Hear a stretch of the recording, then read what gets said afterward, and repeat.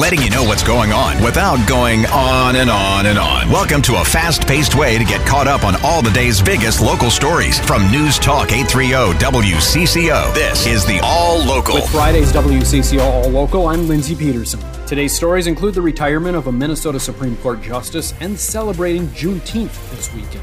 But we'll begin with extensive coverage of a new scathing report from the U.S. Department of Justice today, laying out significant violations of citizens' rights and use of force by the Minneapolis Police Department. U.S. Attorney General Merrick Garland in a downtown Minneapolis press conference along with his deputies from the Justice Department revealing disturbing results of a scathing investigation into the Minneapolis Police Department in the wake of George Floyd's murder. The Department of Justice has concluded that there is reasonable cause to believe that the Minneapolis Police Department and the city of Minneapolis engaged in a pattern or practice of conduct that violates the First and Fourth Amendments of the United States Constitution. Garland making the announcement at the federal courthouse downtown, pointing out 4 areas where MPD was going wrong, including unlawful discrimination against blacks and Native Americans. Minneapolis Mayor Jacob Frey. Thank you also for a report that is thoughtful, is deliberate, is objective, and is thorough. We are going to use these findings to better policing in the city of Minneapolis. The city of Minneapolis will enter into a dissent decree that recommends 28 remedial measures to help correct the problems. MPD Chief Brian O'Hara. It is our time to lead, to heal, rebuild, and create the kind of police department that every Minneapolis resident deserves. Know that the good people of the MPD are deeply committed to making it the best police department in the nation. But we will only be able to do that with the support of our entire community. The investigation began the day after former MPD officer Derek Chauvin was convicted of second-degree murder in the May 2020 death of George Floyd. Department of Justice investigators went over body cam video, documents detailing use of force by MPD officers in incidents dating back several years. They also interviewed police personnel and members of the community. The consent decree includes 28 remedial measures to reform the MPD. Similar action has taken place at various police departments, including Ferguson, Missouri. Public safety there underwent a massive change. University of St. Thomas Law professor Mark Osler says the effects of a consent decree vary. Have the results been uniform? No, but they've generally been good. But here's the truth-telling aspect that I think is just as powerful. Bringing to the surface these facts that are rooted in data that are really damning about the way things have been going. Osler told WCCO's Adam Carter and Steve Simpson that the Justice Department really threw down the gauntlet about how toxic the culture has been in the Minneapolis Police Department.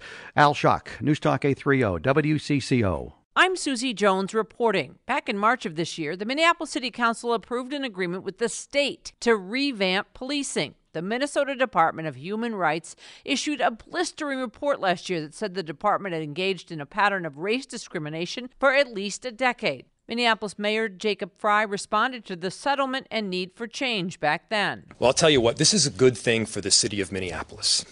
This is a good thing for the city of Minneapolis. That state settlement has 3 major themes, including an organizational and cultural change, revising and reinforcing clear protocols on use of force, and how the department performs searches and arrests. What do we want? Justice. When do we want it? Now. Community leaders and activists gathered in Minneapolis City Hall after the Department of Justice announced results of its investigation into the Minneapolis Police Department. Michelle Gross is president of Communities United Against Police Brutality and says Minneapolis community members played a big role in the DOJ's findings. We gathered 2,300 written experiences. We call them experiences, you could call them testimonies, of people's experiences with the Minneapolis Police, and we submitted those both to the Department of Justice as well as to the Minnesota Department of Human Rights. Civil rights attorney Nakeem Levy-Armstrong says there's still skepticism that actual changes will be made for the better. We have to continue to be vigilant. We have to continue to hold elected officials accountable. And if we have to continue to take to the streets, then that is what we must do. Mark Frey, News Talk 830 WCCO. Minnesota Supreme Court Chief Justice Lori Gilday announcing she's planning to step down from her post and retire this fall. The 61-year-old telling judges and staff it's the right time to initiate a transition in leadership after making it through the pandemic-induced backlog of cases. Gilday was appointed to the bench in 2006 by former Governor Tim Pawlenty. Governor Walz releasing a statement thanking Chief Justice Gilday for her dedicated service to Minnesota, calling her a strong defender of the judicial branch who brings balance and thoughtfulness to her work each and every day.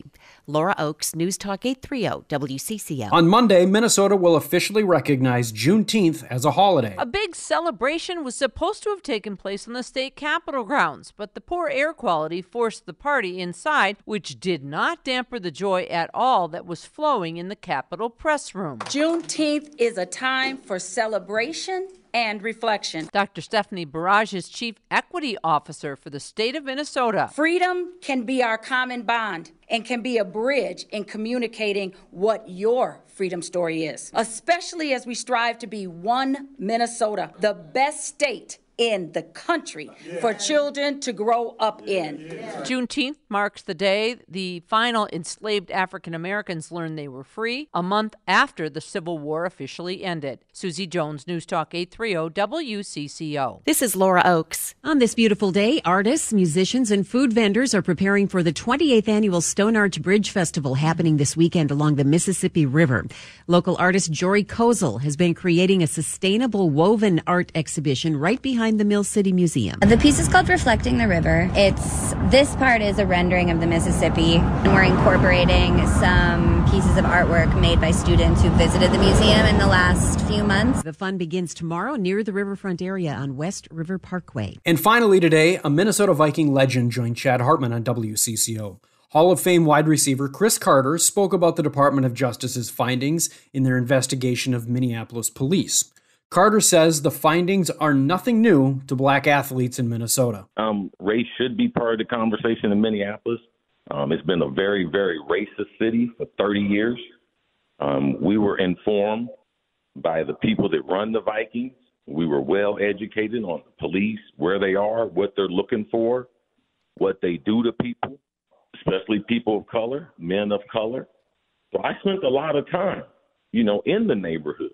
The organization informed us from the time we were there.